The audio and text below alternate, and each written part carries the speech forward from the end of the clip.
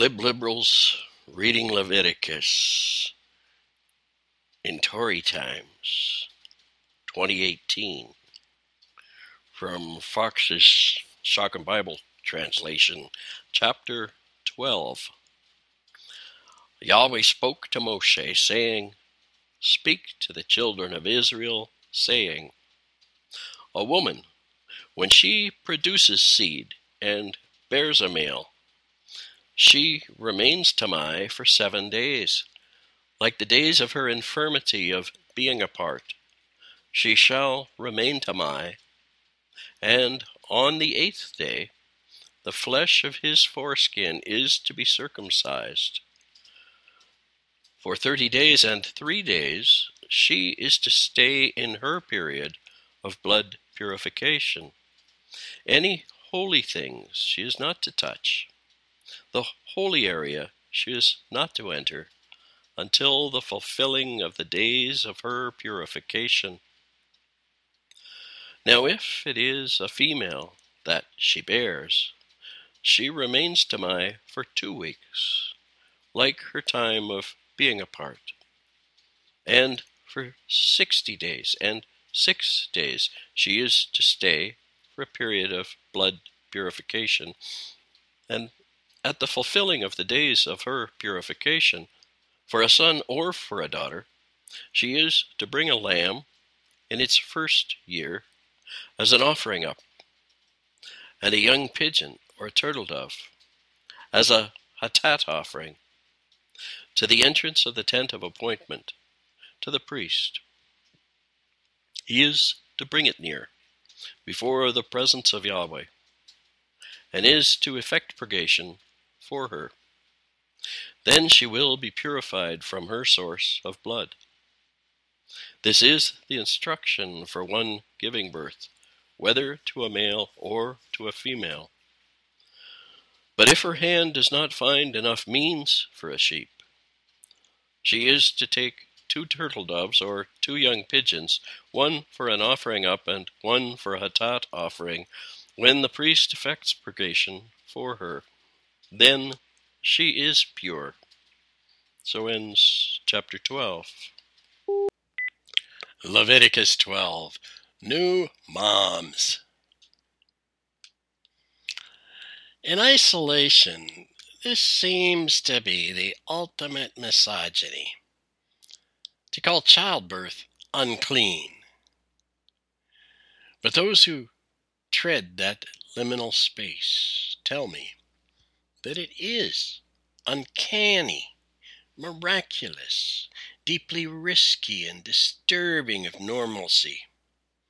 Menstruation or childbirth are powerful, whether in opposition to patriarchal powers or standing alone.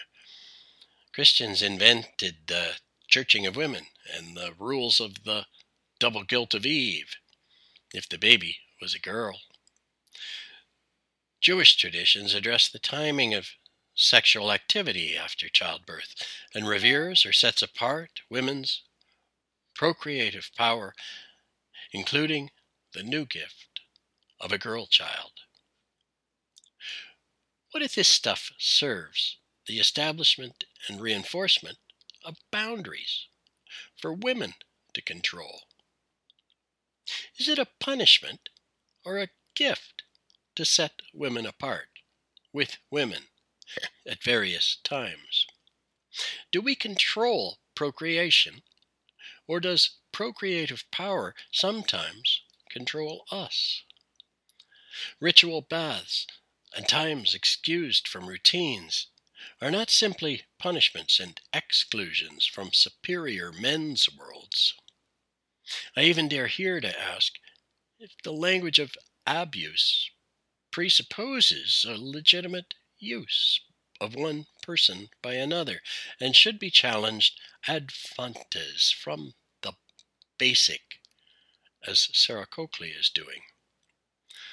I am reminded too of Ivan Illich's shadow work, which challenged our categories of productivity and employment to define the good in human living, the you in eugenics, euthanasia, or utopia, in an ethic of vernacular work that he offered, or conviviality Our world of fertility treatments, of neonatal and perinatal, critical care, acute care, genetic manipulation of genetic choices formerly categorized as abortion, is flattened by utilitarian situation ethics of benefit and burden. This world of clean and unclean challenges our consumption with purity, which is never achieved or possessed by anybody. Back up into a worldview of setting apart, lifting up, making holy.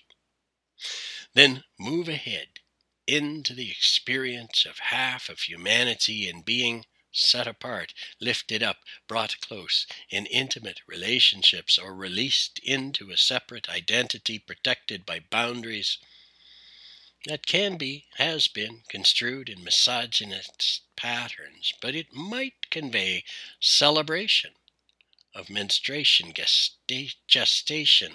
It's a short chapter, but a big topic. Who knows about postpartum depression? What's the emotional experience of menstrual rhythm or pregnancy or childbirth or nursing? Do you think that new moms or old moms might have a word to say about this text? None of this is mine to define, but I've been listening for a long time, and the wisdom might be yours.